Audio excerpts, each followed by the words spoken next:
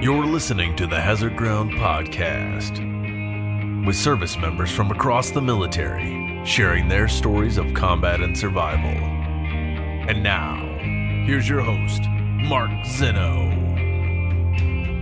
Hey everybody, welcome back into the Hazard Ground Podcast. We always appreciate you joining us each and every week. Before we get to this week's episode, I want to continue with the great news that we've had as our connection with Amazon is growing. That's right, if you're an Amazon shopper, here's all you got to do. Go to our website, hazardground.com, and click on the Amazon banner. You do your regular Amazon shopping, and guess what else? You get to help out some great veterans organizations, because every time you go to hazardground.com and click on the Amazon banner and do your shopping that way, we are going to donate a portion of the proceeds to one of the veterans charities that's been featured here on the Hazard Ground Podcast. So it doesn't take anything for you to do other than your normal Amazon shopping to get done what you need to get done and be a part of something bigger and help out some great veterans charities. Again, hazardground.com, click on the Amazon banner. One more thing before we get started. Also wanted to give a quick thank you and shout out to all of those who have left ratings and reviews on iTunes. They help so much with getting the word out about the podcast and moving Hazard Ground up in the rankings amongst other podcasts, and ultimately getting these great stories out to the masses. We read every one of your reviews and we appreciate them so very, very much. So keep them coming. It's great to see the podcast continues to grow and is getting out there and helping inspire others. We've had several people come tell us they've recommended it to coworkers, classmates, friends, and even mental health professionals as a means to help with the treatment of PTSD. So we can't thank everyone enough who continues to support this show. So a quick shout out and thanks to a few individuals, and we'll give you their handles here. VTD98, Charlie Brown 12345, Team Tennyson, J Good 22, 804 Hokey, R3322, Ride Tom Go, and They Call Me Memphis Reigns. Thank you for all of your reviews. Keep them coming, spread the word, and make sure you tell a friend. This week, very special guests. I am very excited to talk to them both. You'll know them if you go to Fight or Die, that's OAR, fightordie.org, because, well, there's a team of 4 veterans who are going to row across the Atlantic Ocean. And joining us today on the Hazard Ground Podcast is the leader of that team. His name is Alex Evans. He's a former staff sergeant and a former paratrooper and a British Army Recce asset.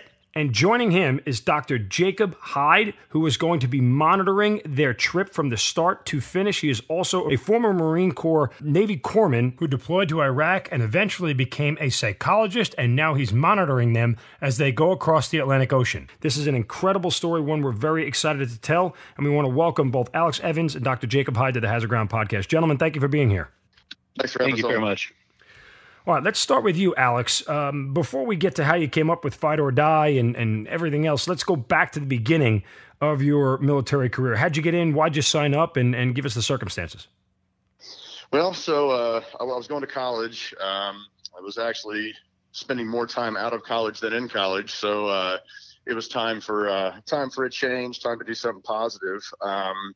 And honestly needed some more discipline in my life. So we signed up, and I signed up, and decided, hey, I watched all the videos they had at MIPS, and none of them really looked appealing except for infantry. So I signed up for infantry, and then went to infantry school, then airborne school, then javelin school, and a couple schools. Ended up in the 82nd. Just kind of didn't want to do anything boring. So infantry is what it was. Did your parents have any issues with you quitting college? To be honest with you, they did not. They did have issues with me joining the infantry, though. Oh, okay. They knew they knew they knew what was going on. I wasn't exactly getting the best marks. I was spending too much time being a 19, 20-year-old kid rather than sticking my nose in the books. Made a decision to do something positive. Was it pre 9/11 or post 9/11? That was post 9/11. I went to college it's pre 9/11. I went to college in 2000. Well, I guess it's both. It was right at 9/11, actually. Right afterwards, I decided to join the Army in 2004. I had gone to college pre 9/11 and then post 9/11 joined. So sorry for the confusion there. No, well, the only reason I ask is just because, obviously when you said your parents said you wanted to do the infantry, I was wondering if it's because the likelihood of you going to war. Well, both of my parents are Vietnam era, baby boomers, and my mother, had a very good friend. It was actually her fiance back in the day that didn't make it back. He was an Air Force PJ. Ended up, not coming back. MIA, KIA. POW, it's it's possible. So she had a real issue with anything associated with warfare. And for those listening not familiar, an Air Force PJ, as in Papa, not DJ, is a pararescueman jumper, one of the more dangerous jobs in all of the Air Force. All right, so you sign up after 9/11, and you do all the schools and everything else. You felt pretty comfortable that you were deploying fairly quickly? Well, once you go through, your basic and your infantry school, which, really you learn everything when you get to your unit, but, you're kind of molded into a war fighter. So, you've got all this training that you think you have already as a private, but you want to go use it. Right. So, we were, the privates and the younger soldiers coming into this unit. I mean, we were more or less anxious, to head over. Let's switch gears here and talk to Jacob. Before you became Dr. Jacob Hyde, psychologist, you were a Marine and a veteran of the Iraq War. How did you sign up and when was it? So, school really wasn't going well for me either when I was about 19 years old. And, the only thing I had really ever done well in my life besides be a punk was swim. And so I thought, maybe I should start watching the news a little bit more and maybe I'll get more involved in the world and maybe I'll figure out something to do. So I started watching the news, and it just happened to be 2004 when this really heated election where George W. Bush was running. I grew up in North Carolina, and so I grew up fairly conservative, sheltered young man and thought that George Bush just sounded amazing. And all the things he was saying were so inspiring. And I thought, he's saying we should go get the terrorists, and he's saying we should go and essentially bring our brand of democracy to the world. And as a 19-year-old kid from the South, that sounded really great. So the only thing I had really ever done well was swim. And so I thought, well, if I'm going to be in the military, what do I do? And I thought, well, where can you go swim? And so I thought, the Coast Guard. So the first place I went when I went to a recruiting station was straight into the Coast Guard office. And this was right around November when the election occurred. And the lady in the Coast Guard office said to me, sorry, we're not taking anybody else this year. We've got a quota and we've already met it. And I looked at her just stupefied, thinking, you're full? I thought the military took anybody, but it just so happened it didn't.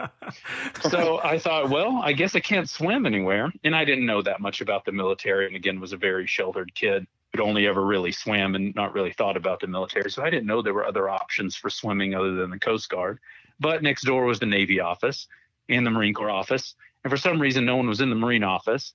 And so I just went in the Navy office and I thought, well, water's cool. I like water. Let me go in here. So I went in there, talked to these guys, and they told me about a job called being a hospital corpsman or Fleet Marine Force medic. And they told me I could work with the Marines. Maybe I'd get the chance to swim one day, but probably not. But I could work with the Marine Corps. I could go to cool places. I could sort of do fun things like help people, being a medic, and see the world with the Marine Corps. And I thought, well, that sounds like the best of a lot of different worlds. Sign me up. So a few days later, I'm at the MEPS processing station doing the thing. And lo and behold, I end up in the Navy. So very similar to Alex, I think I was just lost at that point in my life. And I just joined the Navy thinking, well, I'll do this. This is cool. Turns out I had two grandfathers who were Army medics. And so being a medic was great.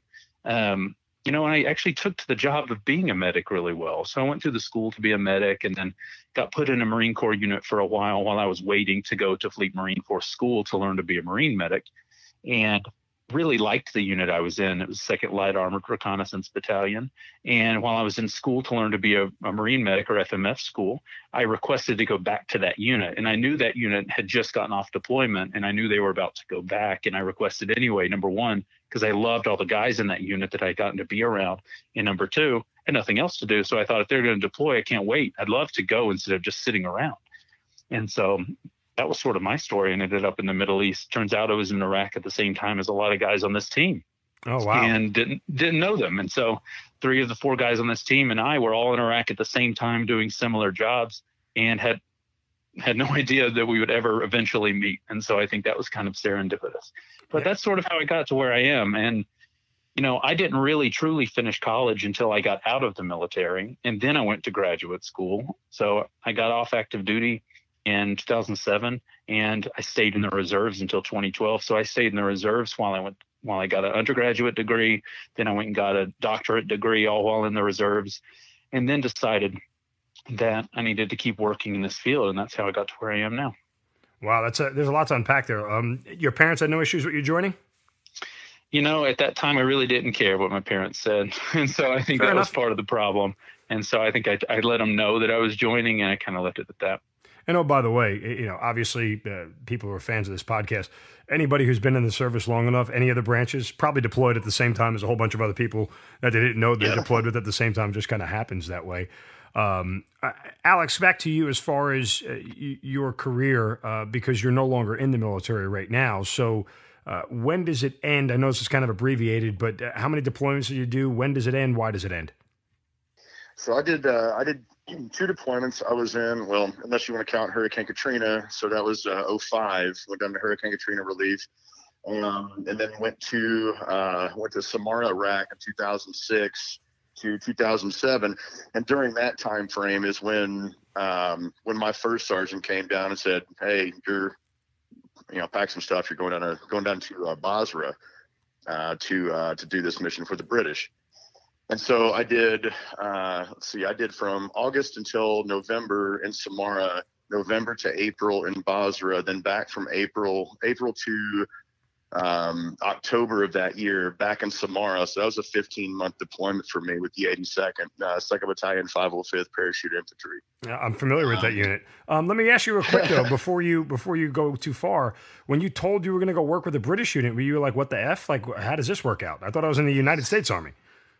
Right. Well, one of the questions he asked me was, okay, can you fly a Raven? Are you Raven qualified? And a Raven is a... I thought he was going to ask you, do you speak British? Fluently. Yeah. It took a while. But no, I flew a Raven. I was qualified to operate it's a 4.7 pound balsa wood aircraft that you can fly out to about 10 kilometers, ceiling at about 1,800 feet. So you can you can be pretty much anywhere in a city and provide ground truth. And at the time, 2006 and 2007, this was the thing, right? State of the art kind of stuff. And so you can provide ground truth. You can develop target packages. You can, a number of things just with this one bird without being seen. So it was a cool tool to have. And they had something called a Phoenix, but it took so many people to operate, and it wasn't of the highest quality. So, we were tasked off to Multinational Coalition Forces Iraq, which is a good old MNCI. Yep. And so, we were working with different nationalities, the British, but the British, as you know, have, the Fijians, South Africans, and you have Nepalese, the Gurkha, and, so you get to meet people from all walks of life and work with these guys. And I'll tell you, it was a blast meeting all these guys. Really good time with them while I was there. But so that's why I got tasked off to do that myself and 5 of the guys from 2nd Battalion, 505th. When you say battalion, I don't want to say battalion like battalion. So get some Ranger guys out there. Make sure that gets clarified. That's what I'm looking for. But anyway, so that's the reasoning for my British time was simply just just that asset that we had to be able to use for them. A little inside humor here. Do you have to wear that MNCI patch? Because I remember walking around Iraq and we saw everybody who wore those things like, those poor bastards, man. They must be miserable up there because all they did was sit around and do nothing. Yeah, no, we didn't. The first thing that was told, we got off a C-25 Sherpa flying boxcar. I think it's right, C-21 or C-25. Got off in Basra, meet our first British RAF guys that were kind of taking us in and getting us down to Shat al-Arab, Basra North. And they just told us not to look American because there weren't really Americans out there that were going to be anywhere other than APOD West, the big base. So, I mean, we wear British pants and T-shirts or just khakis and T-shirts and kind of relaxed grooming standards type thing, but we didn't really wear uniforms at all. So that's awesome. That was one of the things I enjoyed about the Special Forces lifestyle when I deployed with those guys. All that stuff but it was very work focused, so it was like you didn't mind doing all the extra work because you got to do a little bit of creature comforts, and it didn't have to worry about all the regular kind of, for lack of a better term, garrison activities that went on. But you got to live a little bit of a different lifestyle. I enjoyed that. Right. Yeah. It wasn't bad. It wasn't bad. As far as the lifestyle went, but their indirect fire, incoming into that base was pretty astronomical. It was roughly a quarter mile, perimeter, and about my time there were about 400 rounds landing inside the camp. Wow. HE rounds. So 107s, 5760s, 82s, which is kind of weird. We got hit pretty well with indirect. So after you finish your British time, what happens next, and at what point in your career are you in? Well, so I go back to my unit, back in Samara, finish that out with 2505. And at that time, Samara and Bakuba, just pretty much central Iraq and the surrounding areas of Baghdad, were particularly hot. So it was an interesting thing to come back to, and then to be extended after a year to 15 months during the surge. It was an interesting experience. Just being anywhere like that for 15 months straight. We finished that one out, then made it back to Bragg. I did re-enlist for JPAC when I was over there, and it's Joint Personnel Accounting Command. And basically what they do is they go to Southeast Asia for the most part, and the 11 Bravos that are attached basically are personal security guys for forensic pathologists. And so you basically find POW MIAs and bring them back and repatriate them to their families. Wow. And so when I re-enlisted, I had a report date of October, and we got extended through October, and then you're out processing and all that. So I missed my report date. I ended up going to Hawaii, but when I got there, I had a problem with my orders. Wait a minute. This says HHC 235 infantry. Yeah, it's your orders. I went needs of the Army because I missed my report date. Yeah, so I was back in the infantry. So I was back in the infantry, 2nd Battalion, 35th Infantry, after re-enlisting for JPAC. And I was back in Samara that year. I was back in Samara at the same FOB, Bob Brassfield Mora. I was in the same FOB that year. So I got I got there in March of 2008, and I was deploying back to Brassfield Mora, I believe October of 2008. So Wow. That's how quick that happened. Yeah. That's unreal. Yeah. That must have been like a gut punch, man. Oh, it was. It was. And my first sergeant was given the briefing on, where the chow hall is located, and where the, laundry facilities are located, and all that on these pads. It was an old blown up granary. So in the winter, in the rainy season, you have all this old grain, and it, just smells to high heaven. Yeah. But so he's briefing the company on where these things are located, and I just couldn't believe it. I was like, man, I know this place pretty well. So how does back to the same fob? How does it end for you? When do you get out? So when I decided to get out, basically the Army as a whole, and I guess the military, I can't speak for the Navy, the Marine Corps, any of those, but it was kind of starting to change a little bit. And, as an infantry guy, I always had really high standards of my soldiers, and I'm not saying they don't anymore, but it was just a little bit different climate, I guess you could say, with the way training was conducted, the types of training you would do. I can remember being at Fort Bragg and doing live fire exercises at range 63, like it was nothing. And, it seemed like there was a lot of red tape, and it seemed like, my toolkit was being taken away to where I couldn't, protect my soldiers just because of a changing, evolving army. Right. And Sure. I'm not saying it's anybody's fault or anything like that. It just wasn't working for me anymore.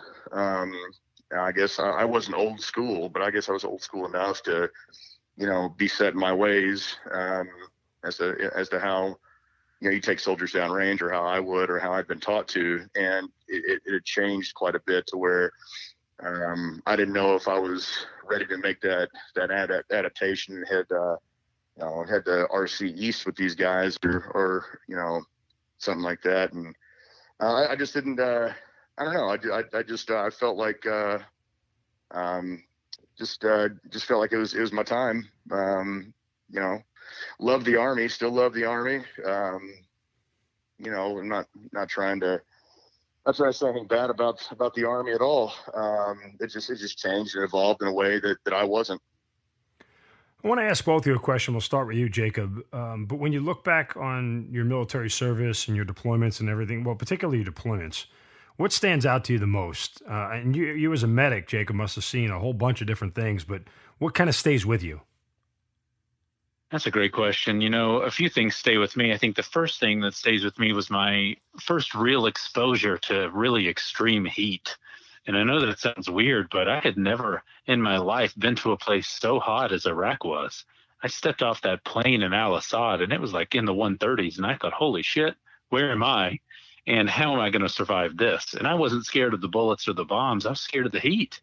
It was so hot. That's one of the big things that still sticks with me to this day. And, honestly, that exposure to the heat and the way that it made me feel actually drove me to my job today. So my job is to understand and try to better figure out how humans perform in isolated, confined, and extreme environments. And it certainly was an extreme environment to be in 130-degree heat. And so that's one of the biggest things that stuck with me and actually led me into this career, was getting really hot my first day in Iraq and just hating it.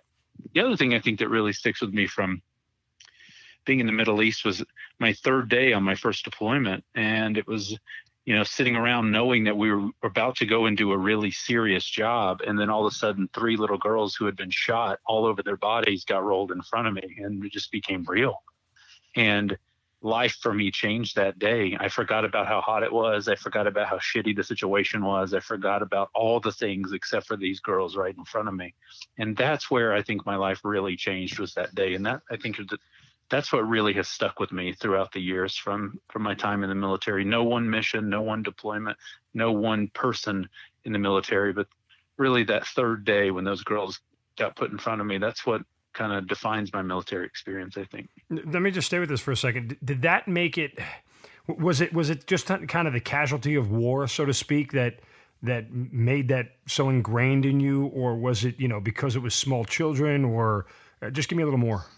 I was 19 years old and not that intelligent of a kid, and certainly had never really been exposed to terrible tragedy in my life. And to that point, all I knew again was that George Bush had to be right.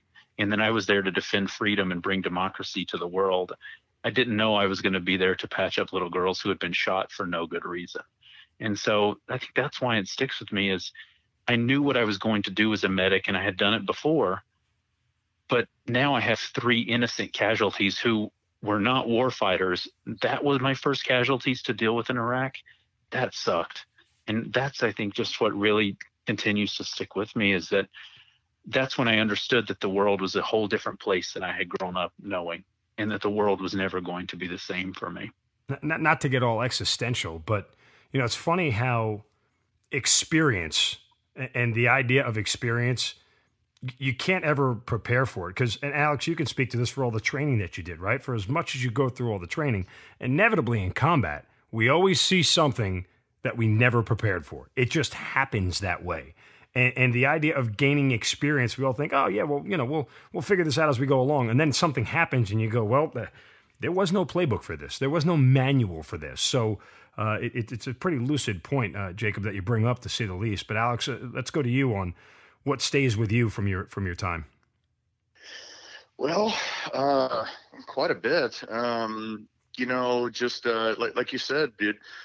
yeah, you don't expect a lot of things to happen. And, I think we probably all, had an experience where, you weren't expecting something and maybe, one of your buddies, got killed, or, you had a situation to where you saw something you weren't expecting.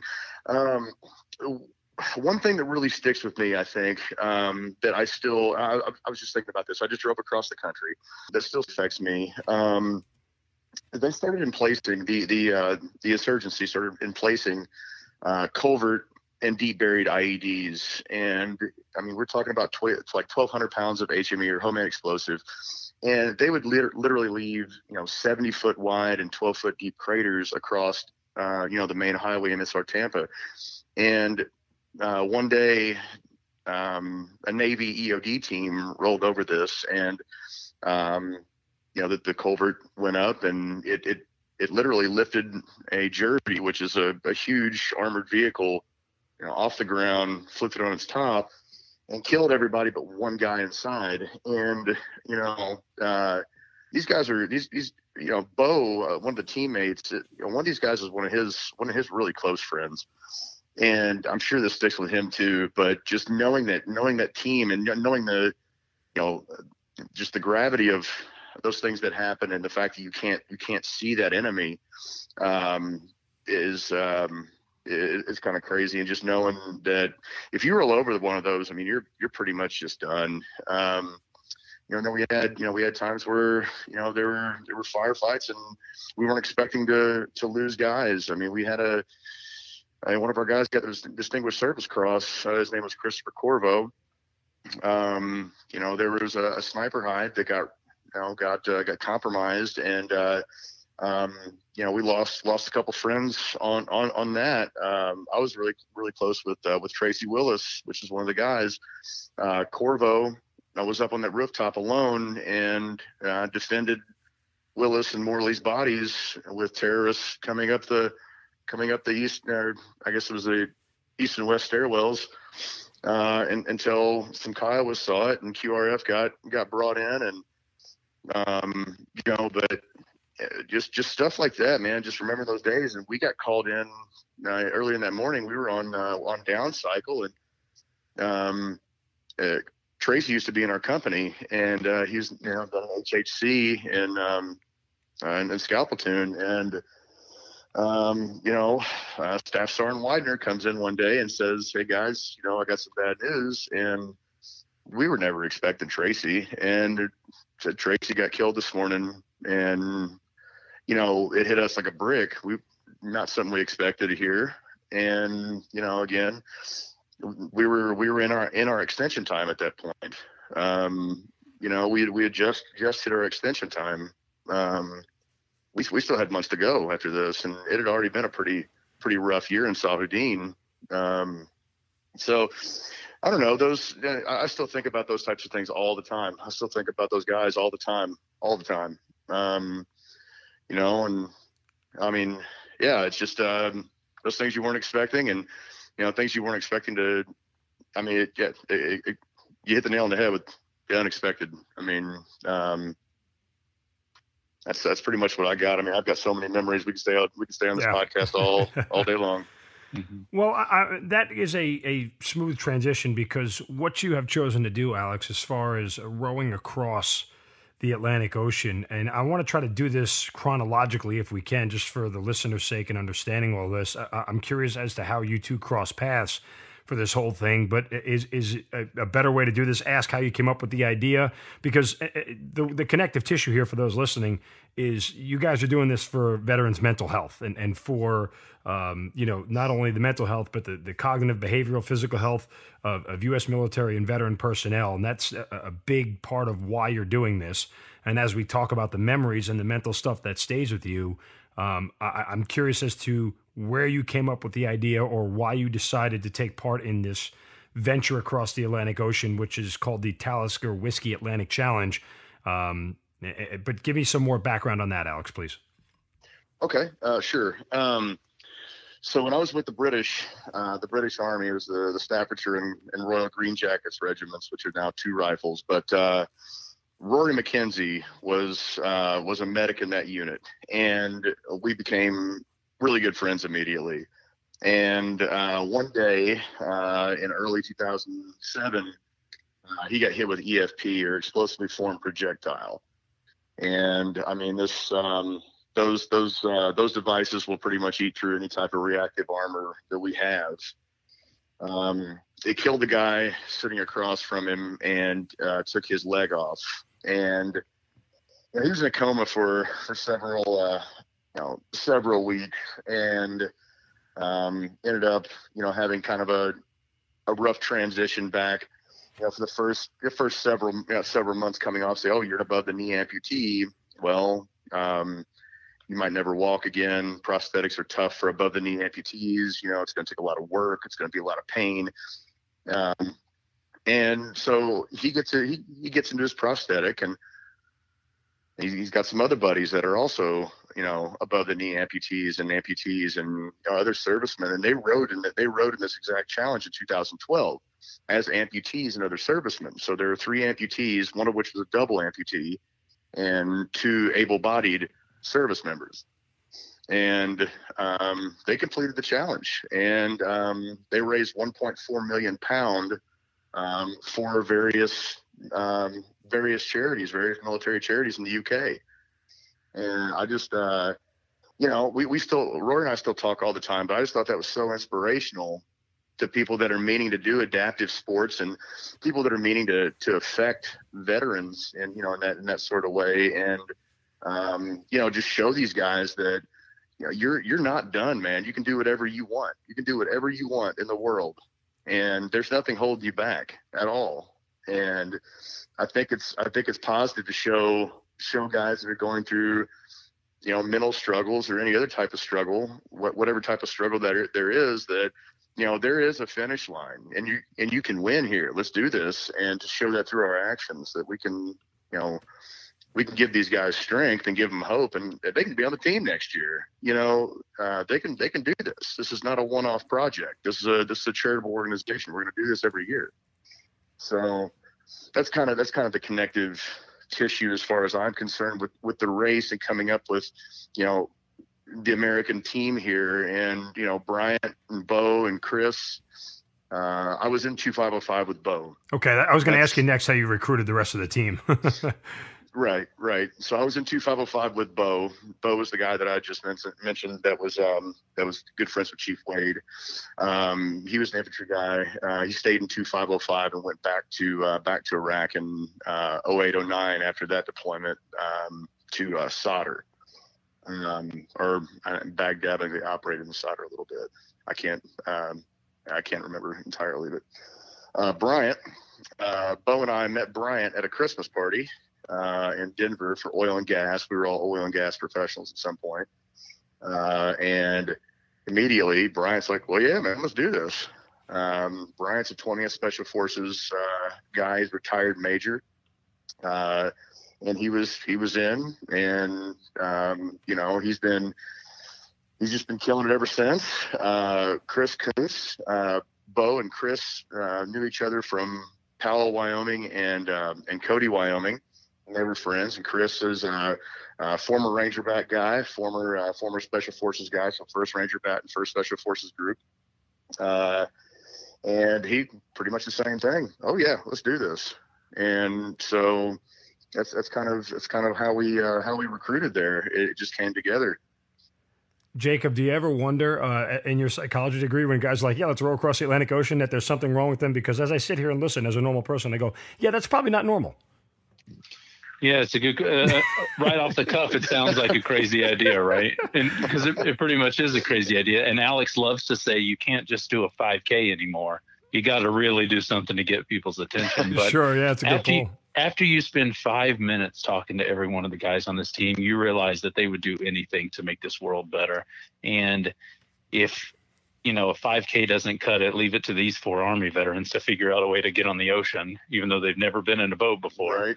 Leave it to these 4 Army dudes to figure out how to do something pretty extreme. So it does sound pretty crazy on the cuff, but these are 4 guys that truly can accomplish it. Well, and I joke, but part of your psychological degree, concentration is in behavioral medicine. So, and you're at the University of Denver, part of the Graduate School of Professional Psychology, the Strum Specialty in Military Psychology. You're the faculty director of that. So kind of give me how you got into that, and then the connection to how you guys ended up linking up for Fight or Die. Great question. So after I finished graduate school, I went and did a residency at the VA, or the Veterans Affairs, at the VA Center of Excellence in Primary Care Education. And of all places that is in Boise, Idaho. So I lived in Idaho for a year and a half to do that.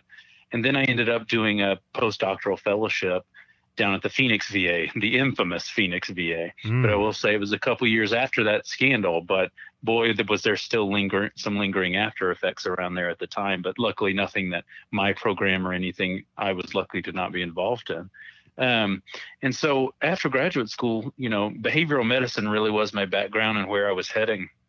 And so I did that residency and fellowship, both in behavioral medicine, and was kind of on that trajectory. But I found out about this particular program at the University of Denver. The Sturm Family Foundation had decided to give a very large gift to the University of Denver to start a program in military and veterans mental health. And at the time, there weren't any other real programs across the country at universities that contained components like we have in this program now. And so the idea was that they would teach their graduate psychology students, who are all becoming clinical psychologists, they would teach them specialty information about military members and veterans and the things that they would need to know to go and treat those kinds of personnel. And so I saw this job was open, and that whoever got this job could go and build this program from scratch and really make an impact on our future clinicians in society. And so I thought, it's a long shot, because I'm just I'm doing my fellowship here. I'm early career. It's a long shot that I get a job like the faculty director. And lo and behold, I got the job. And on day one, I realized that I had an immense weight on my shoulders in terms of building a program that not only said that it was going to train future psychologists to be able to treat our service members and veterans adequately, but also that did so in a way that was competent and did so in a way that really changed and made people's lives better. Because anybody can treat a patient, but doing so in a way that's acceptable and that can help veterans and military members thrive, that's a challenge. And to be able to teach our future clinicians to do that, a serious, serious challenge. And so through that job, I got hooked in with Fight or Die. One of my colleagues, who happens to be Bryant's wife, teaches yoga and actually teaches a lot of veterans yoga. And I was doing a yoga study in my program at the time, and that's how I met her, was through a yoga study that I was conducting. And she told me about this group of guys doing this and said, would you know, any way that you could get them connected in the Denver community just to find some help? And I said, sure, I'm happy to get them connected and help them sort of drum up some support. And at the same time, I realized this is my chance to work on a really cool project, especially that fit my research interests. And so I said, would you mind if I met with the team? Because I think I might have something to offer here too. And I think we could find a really good partnership together. And that's how I found the team. And so I did my version of rolling out the red carpet, which was scheduling them to come and meet me on campus in the nicest room that we have on campus in the library. So that's about as good as you can do to roll out the red carpet at the University of Denver as a professor, is to invite someone to this really nice room in the library, which is what I did. And I don't know if they were expecting that a 30-something-year-old male who wears shorts and flip-flops was going to be who walks in asking to work with them. But that's what walked in the room.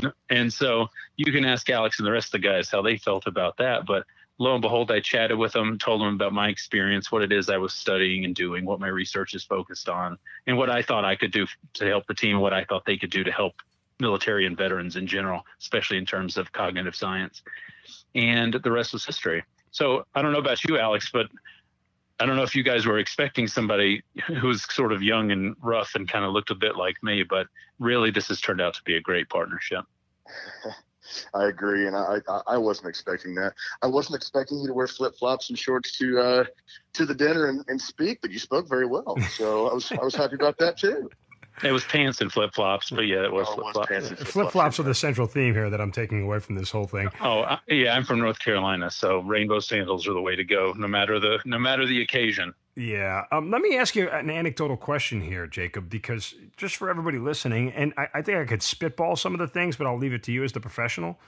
What is some of the core differences between treating a regular patient and treating a veteran patient as far as, the psychological aspects are concerned? That's a really good question. You could ask 100 different psychologists this question. They're going to give you 100 different answers. Yeah, absolutely. But I'm training my students to give the same answer every time, which is that military members and veterans have a unique skill set. And that doesn't just mean, oh, they were a gunner, oh, they were a radio operator. I don't mean that kind of skill set, not the MOS skill set. Their skill set is leadership. Their skill set is accountability. Their skill set is bravery in the face of danger. The skill set is to know how to directly communicate, to keep people alive, and to handle business appropriately. That's the skill set that all military members and veterans share, not their MOS. That's MOS, all of that stuff's great, but that skill set is what defines service members and veterans from the rest of society and throughout the world.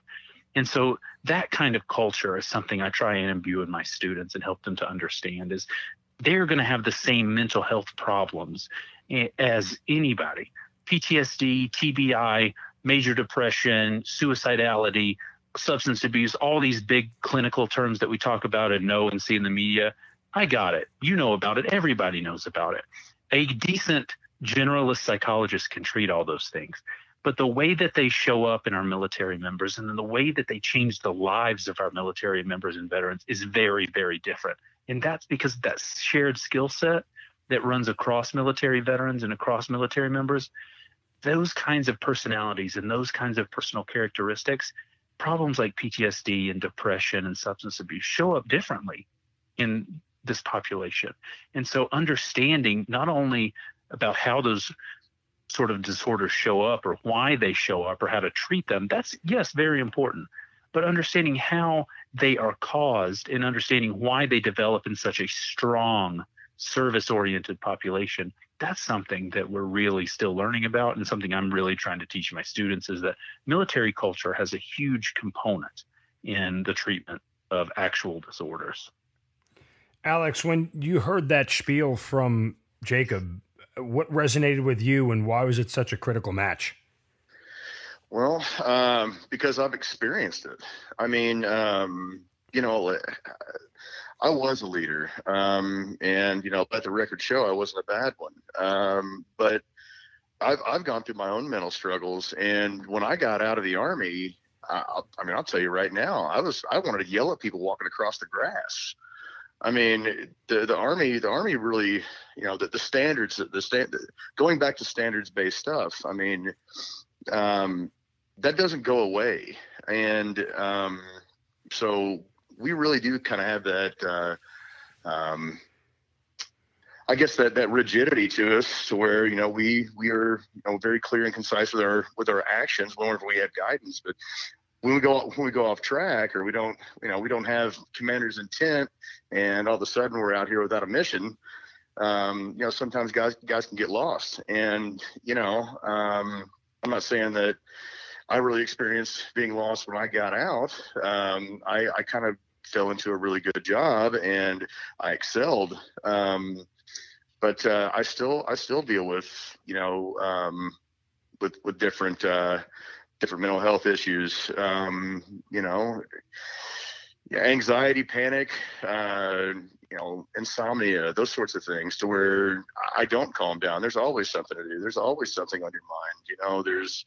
There's always something you forgot. There's, it's always like there's someone, something that's going to get you, It's always got to be, on your toes. And, that can, I guess for me anyway, has been kind of my, my issues with, stemming from service. But,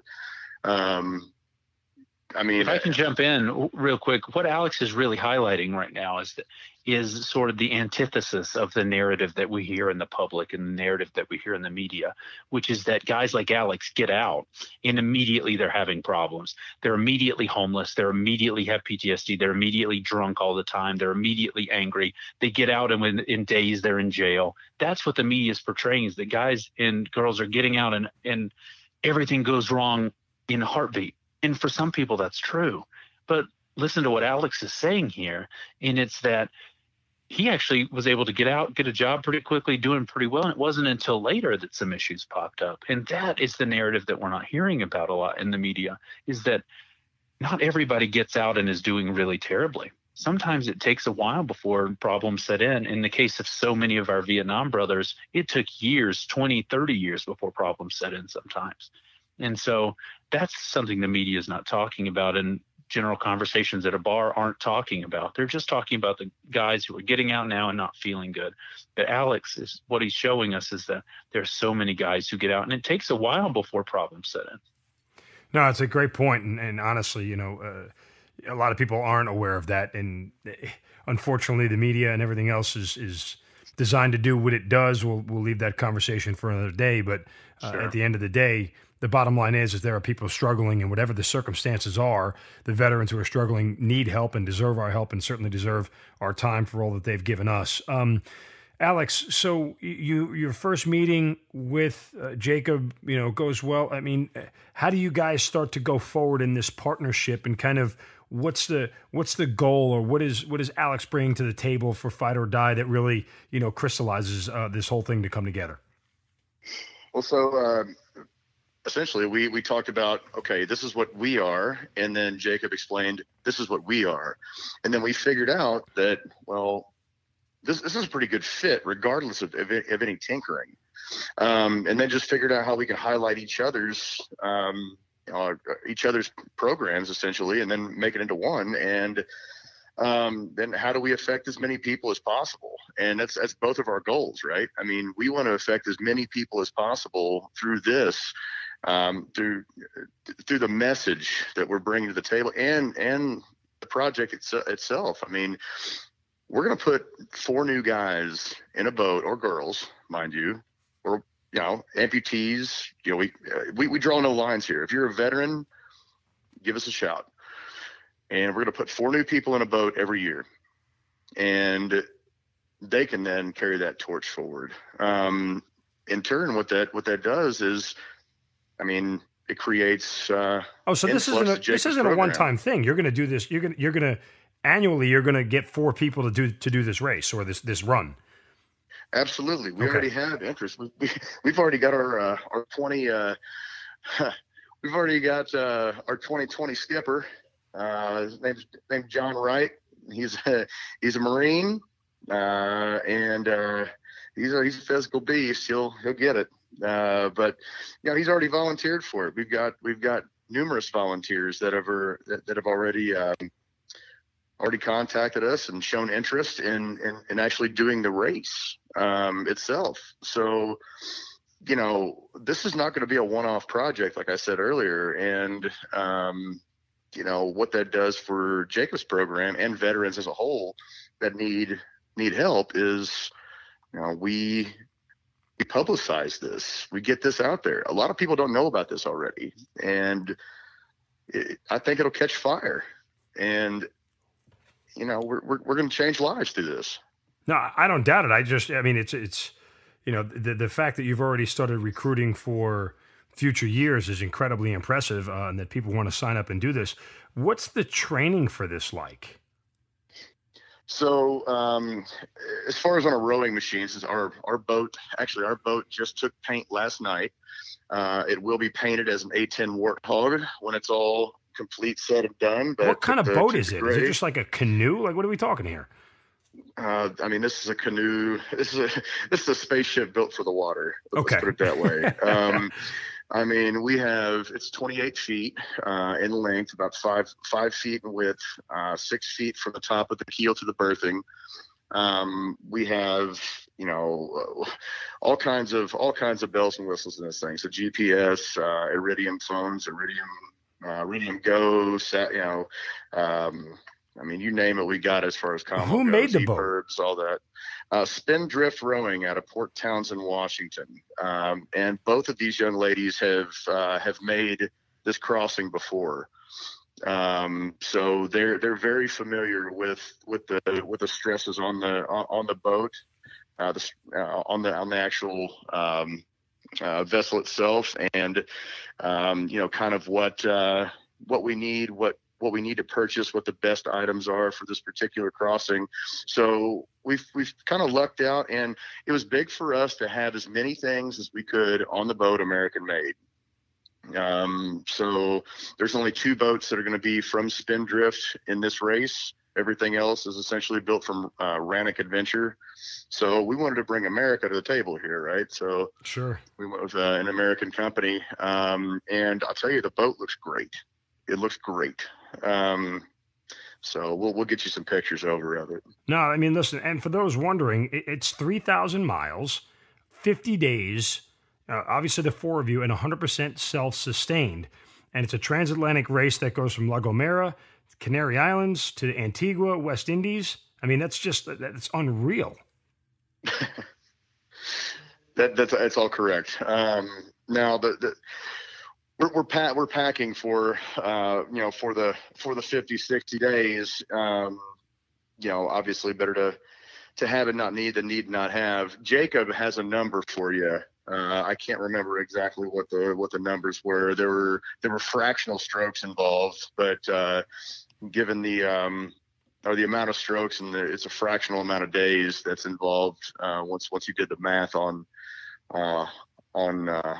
what our training is producing as far as on a rowing machine, what it would take.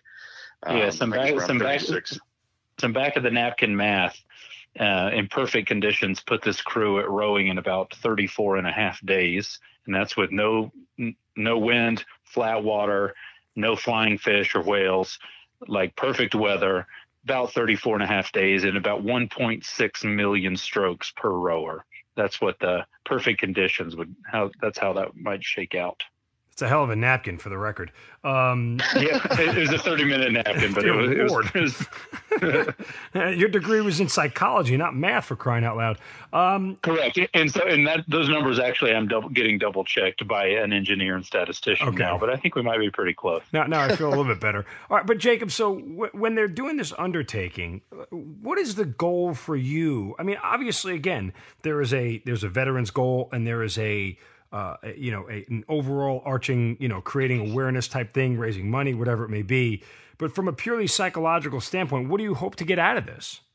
Yeah, really good question. So my research lab is called the Isolated, Confined, and Extreme Environments Laboratory. And so within my program, what our research is really focused on understanding is how humans not only survive in extreme environments, but how they thrive in extreme environments.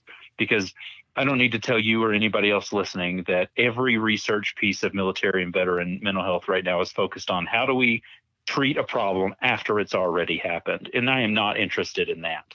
I am interested in treating problems before they happen. I am interested in making stressful events positive. And so what I'm looking at in this crew, amongst quite a few things, I'm really wanting to understand, number one, how they do this successfully.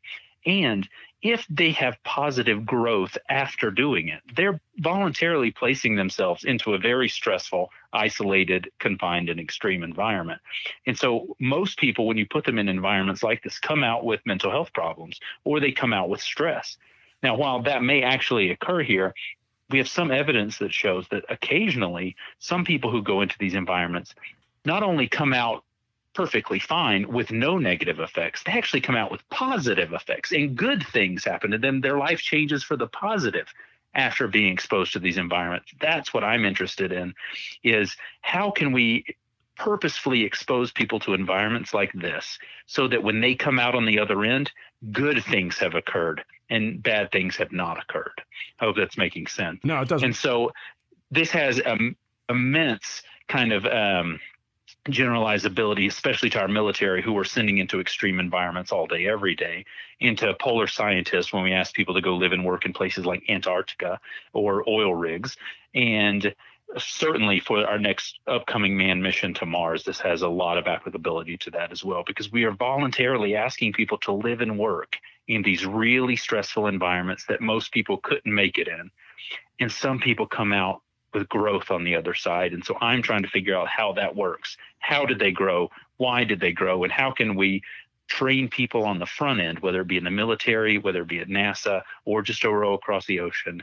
How can we train them on the front end to have growth afterwards and not negative outcomes? Yeah, just a row across the Atlantic Ocean. No big deal. By the way, what was the name of that center again that you're running?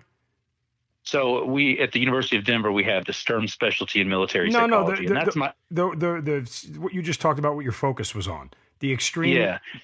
Yeah, so we have that program where I'm teaching students, and within that I have a research lab, and it's called the ICE Lab, the Isolated, Confined, and Extreme Environments Laboratory. Okay, I was like, that's a hell of a name. There's got to be an acronym in there somewhere. I mean, you're a military guy, for crying out loud.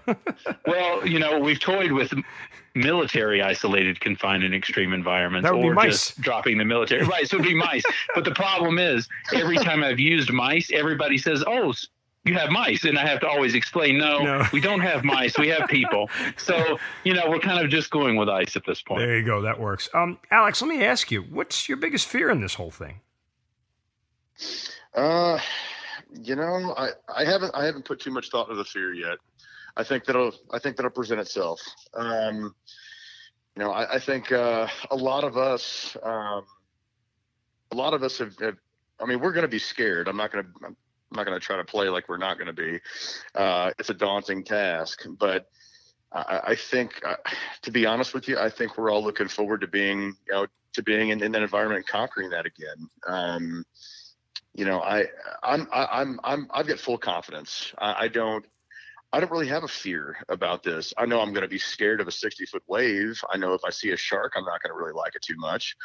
But as far as what I'm scared of, the worst thing that could possibly happen is us not complete this, and that's not going to happen. And so I really don't have a fear. Really don't have a fear about this yet until I see a wave that is 6 stories tall. Then I might be scared, but we'll see. We'll see what happens. Jacob, do you maybe we'll have flat water and no flying fish, and just 1.6 million strokes. Jacob, do you have a way to monitor? Biophysically monitor what's going on with them? Yeah, good question. I'm working on the biophysically monitoring thing. Being able to monitor physiological output like heart rate, pulse oxygenation, and things like that in real time is actually really tough, considering that they're going to be in the middle of the ocean. Now, while some technology like that exists, it mainly belongs to places like SOCOM, JSOC, NASA. Those organizations have that ability. We don't have that ability, at least not at this point. If you have any listeners that want to help us out with that, we'll gladly talk to you. But mostly the agencies have abilities like that. But how I'm going to monitor them in real time is they're going to have a tablet computer with them, and they're doing a lot of studies while on this boat for me. One of which is being able to test their memory and their cognition every single day to find out, is their brain still capable of doing what they need it to do? Are they too sleep deprived to keep going? Can they actually and adequately make decisions based on their sleep deprivation, that kind of thing? But my way of really monitoring them, aside from the kinds of data they're going to be putting into the tablet, is going to be calling me on a satellite phone every day and me asking them some questions, not only just how are you doing? Is everything going okay? Has anyone killed each other yet? I'm actually going to be giving them some psychological tests over the phone that will allow me to at least be able to kind of have less fears when I go to sleep every night, to be able to know that cognitively they're where they need to be and that they can actually continue going. So the kinds of testing I'll be doing with them over the phone is very similar to what doctors do with climbers on Everest when they're testing their cognition in their memory when they're up at very, very high altitude and oxygen deprived. It's very similar work to that. Right. Alex, that leads to the question. I didn't even think of it. I don't know why, but eat, rest, sleep, bathroom cycle, like how does this whole thing work? The bathroom cycle, we're still having a discussion about that. It's ongoing. We'll let you know.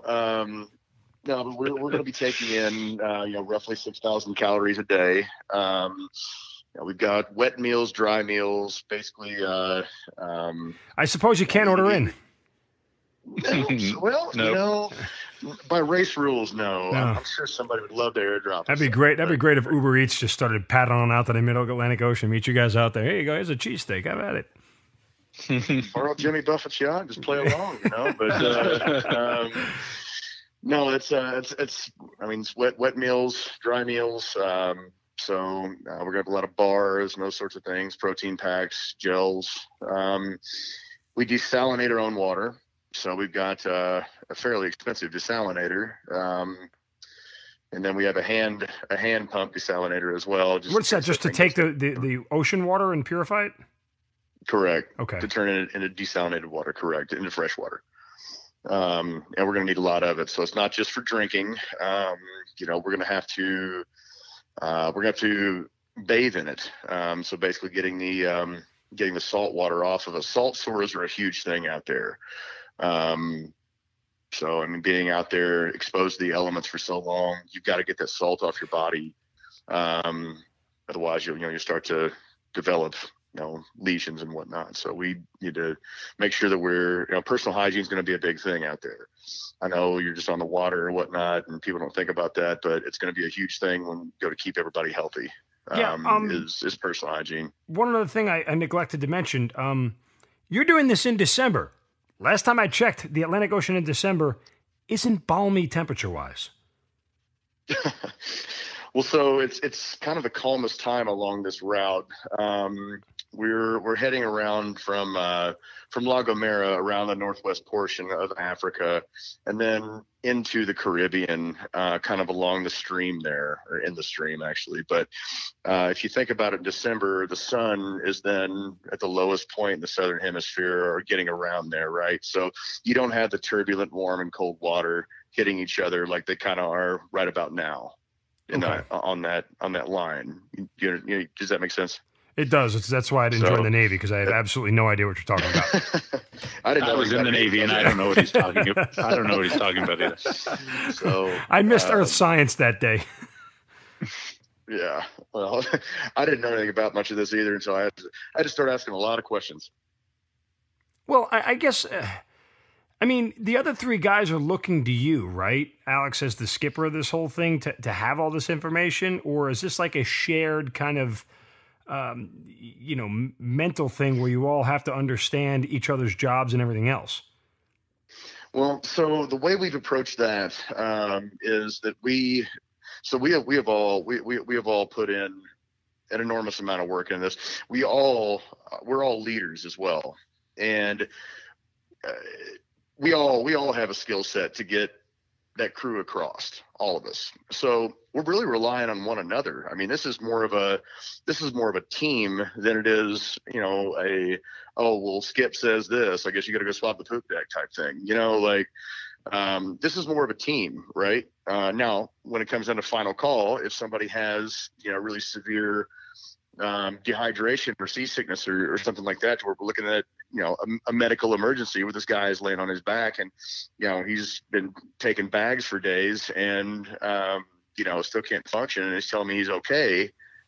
Well, no one wants to make that call, but that's my responsibility, and I hope I don't have to make that call. But those types of things, so I'll be in charge of working with the race coordinators as far as our positioning, and kind of coordinating where we're at with them, coordinating with people back home. But we all kind of share each other's jobs. I mean, it's I think it's going to bring us more success than anything. I mean, we all know everything about this race and what we're doing, and this upcoming training event in Mobile, Alabama is really going to help us out as far as how we operate out there as a team. So no, I don't see this as a superior inferior relationship at all. If anything, it's everything but that. I see us as a team. Jacob, while I may not have been paying attention in other science, I paid attention in biology and chemistry, knowing that in order for you to gain anything from these guys, you have to have a baseline, right? You have to figure out what their starting point is to see where they go and how high or how low they go from there. So what is the baseline for this? Are you monitoring them now as well? Are you sitting with them in these meetings and talking through this, or are you just waiting till race day? Yeah, so for about the past 6 months, I've been joining them on their weekly meetings. We do weekly meetings via teleconference or via Zoom technology. So we're just essentially all talking to each other via the computer, and that happens most Sunday nights at this point. And so that's how most business is getting conducted on the team. And the majority of the time, it's just me just watching and listening and observing and writing down notes. And so I've been watching just behavior and some, helping with observations and some stressors along the way. But we did get some baseline research already. One of the things we've done is we recently have submitted an article for publication on the values that these guys all share. and understanding why and where those values came from to do something so extreme like this. But also I brought them into the lab at the University of Denver. They all came in from different parts of the country where they live, and I had them each of them sit down with one of my students for about 7 hours. And one of my graduate students would sit with them and gave them a battery of psychological tests that included things like IQ, personality, achievement, performance, and cognition. All of these kinds of tests that we test in psychology, had each of them go through a big battery of these. And so I've got data from that. I've got data from being in their meetings.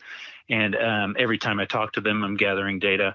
Now, what Alex just briefly mentioned was that in a few weeks, we're going to be heading down to Mobile, Alabama, which is where essentially spring training is going to occur, where we get to see the boat, get on the boat, and actually row it around for the first time in the Gulf of Mexico. And so a lot of my baseline testing of things like memory, cognition, and physiological measures like heart rate and pulse oxygenation, those kinds of things, I'll get those baseline tests down there, not only before they get on the boat the first time, but after they've done their first few rows in relatively non-stressful water, in relatively secure, safe conditions. That'll provide me with the rest of the baseline data that I need before the actual trip itself.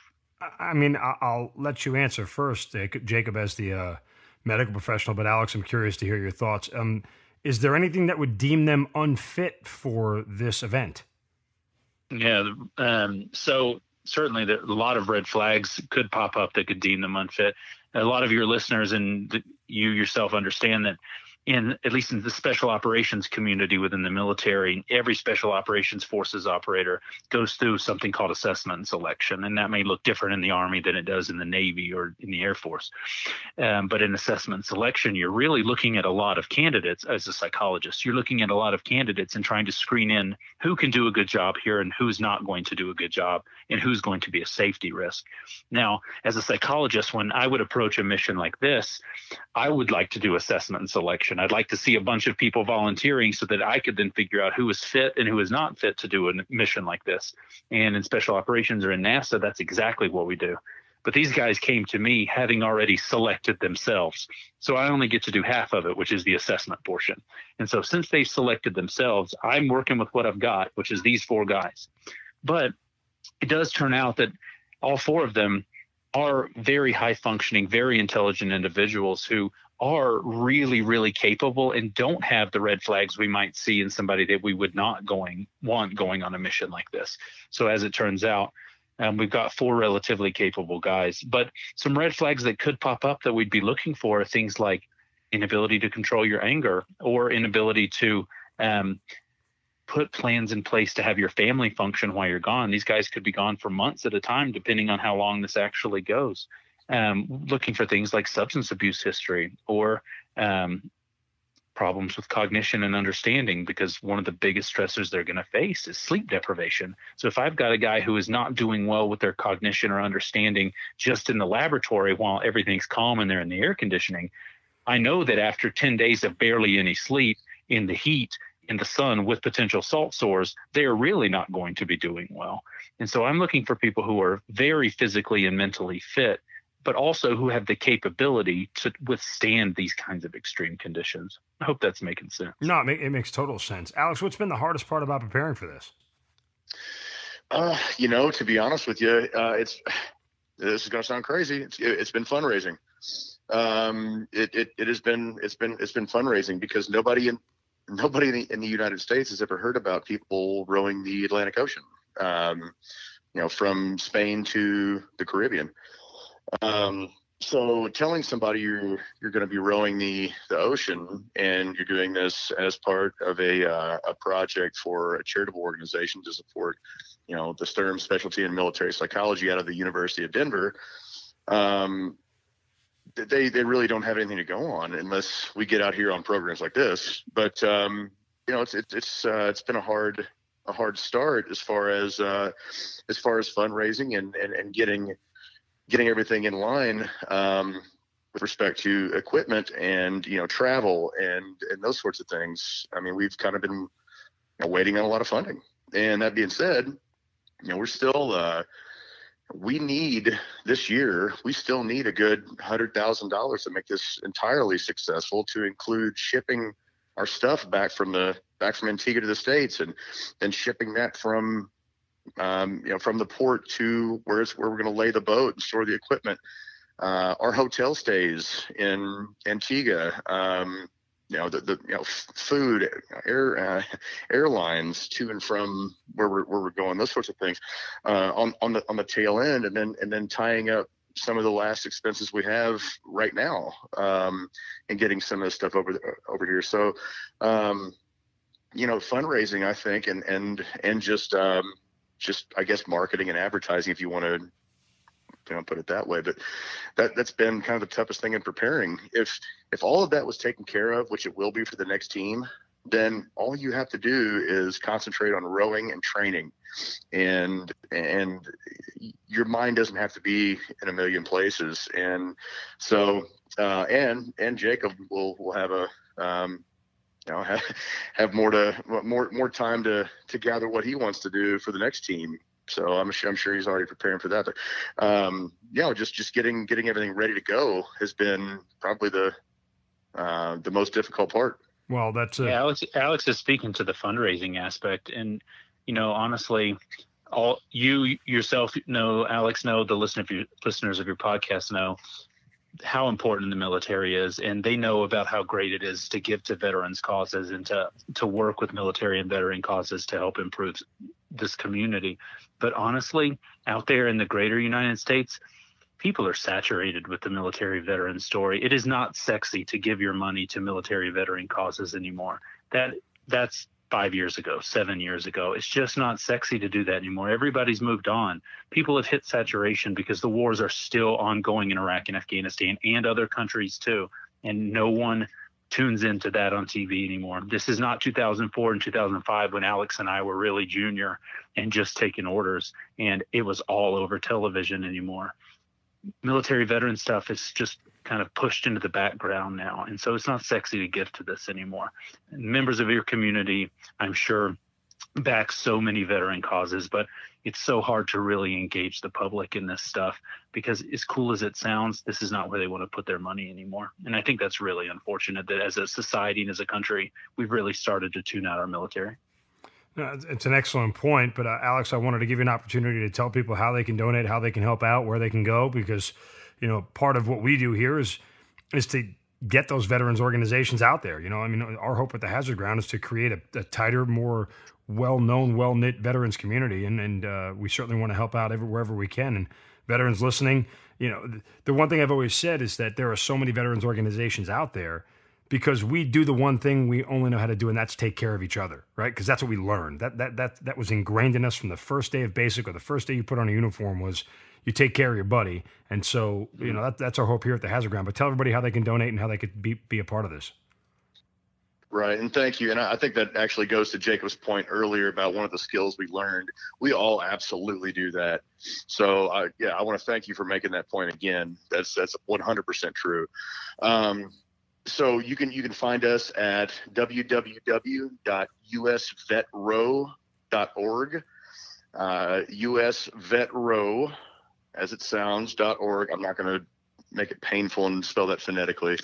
And then you can also find us on Instagram as Fight or Die.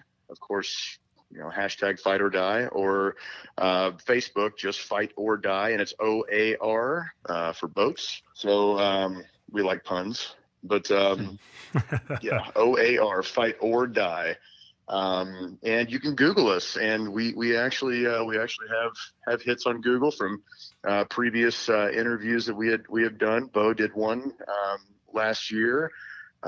There's some other TV clips and whatnot from Mobile, Alabama, and Evansville, Indiana, and Denver, number 9, and so you can find us on Google now, matter of fact. So it's kind of cool. But usvetrow.org would be the best to find a donate button. And finally, Jacob, I don't know if there's a way that you need help or assistance in this, but is there anything else that you need to kind of put a ribbon on? No, if you want to check out the work we're doing at the University of Denver, you can check us out on Twitter, and our Twitter handle is @militarypsych.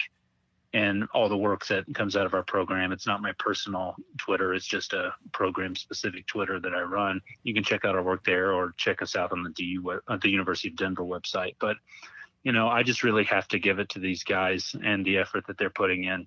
This is not a one-time race. This is not a, get some money, do a thing, get some pats on the back and move on with the rest of your life. These guys are not only doing something extreme, they're doing something sustainable. They're building an organization that's going to serve military members and veterans from all walks of life for years to come. And I think that's something that I'm proud of. That's something this team is proud of. And that's something our community of military members and veterans should be proud of, is that these guys are doing something great and they're building a community. They are building an organization that's going to continue to serve our brothers and sisters for years to come. And then finally, Alex, is there a way that people can monitor you guys while you're out on the ocean going across? I mean, you do posting updates or anything like that along the way? So we will be posting updates from time to time, but the best way to go about that would be to go to atlanticcampaigns.com, and they will have a tracker of every boat on there. So, we're boat number 0.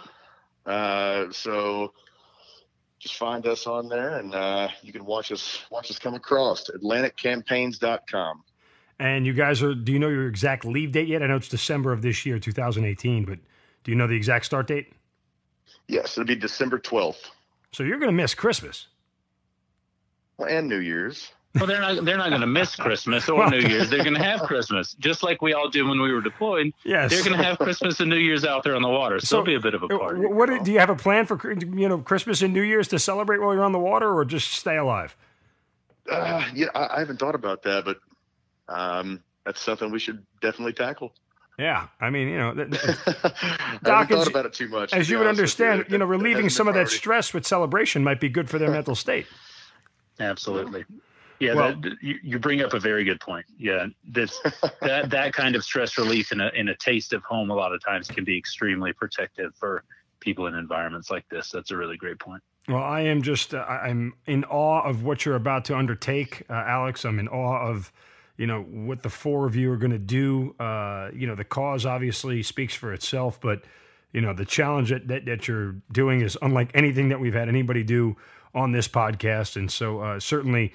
Best of luck. Wish you continued health and success throughout your training. And I agree with you. I have no doubt that you guys won't finish this thing. What kind of condition you'll be in when it's all said and done is probably a different discussion. But I have no doubt that you guys and the 4 of you in that boat will be on the other side of the Atlantic, standing there tall and proud and representing all of us for doing so. And of course, Dr. Jacob Hyde, I mean, what you're doing in the big picture is immense to all of us. And as you said, this isn't just a one-time thing. This is about growing in several different ways and trying to get to a problem before it becomes a problem. And I think that in and of itself is something that's incredibly, incredibly valuable to all of us. So for that, gentlemen, I'll leave you guys with any final words. If you want to say anything one more time, please let us know. And I thank you guys so much for being here.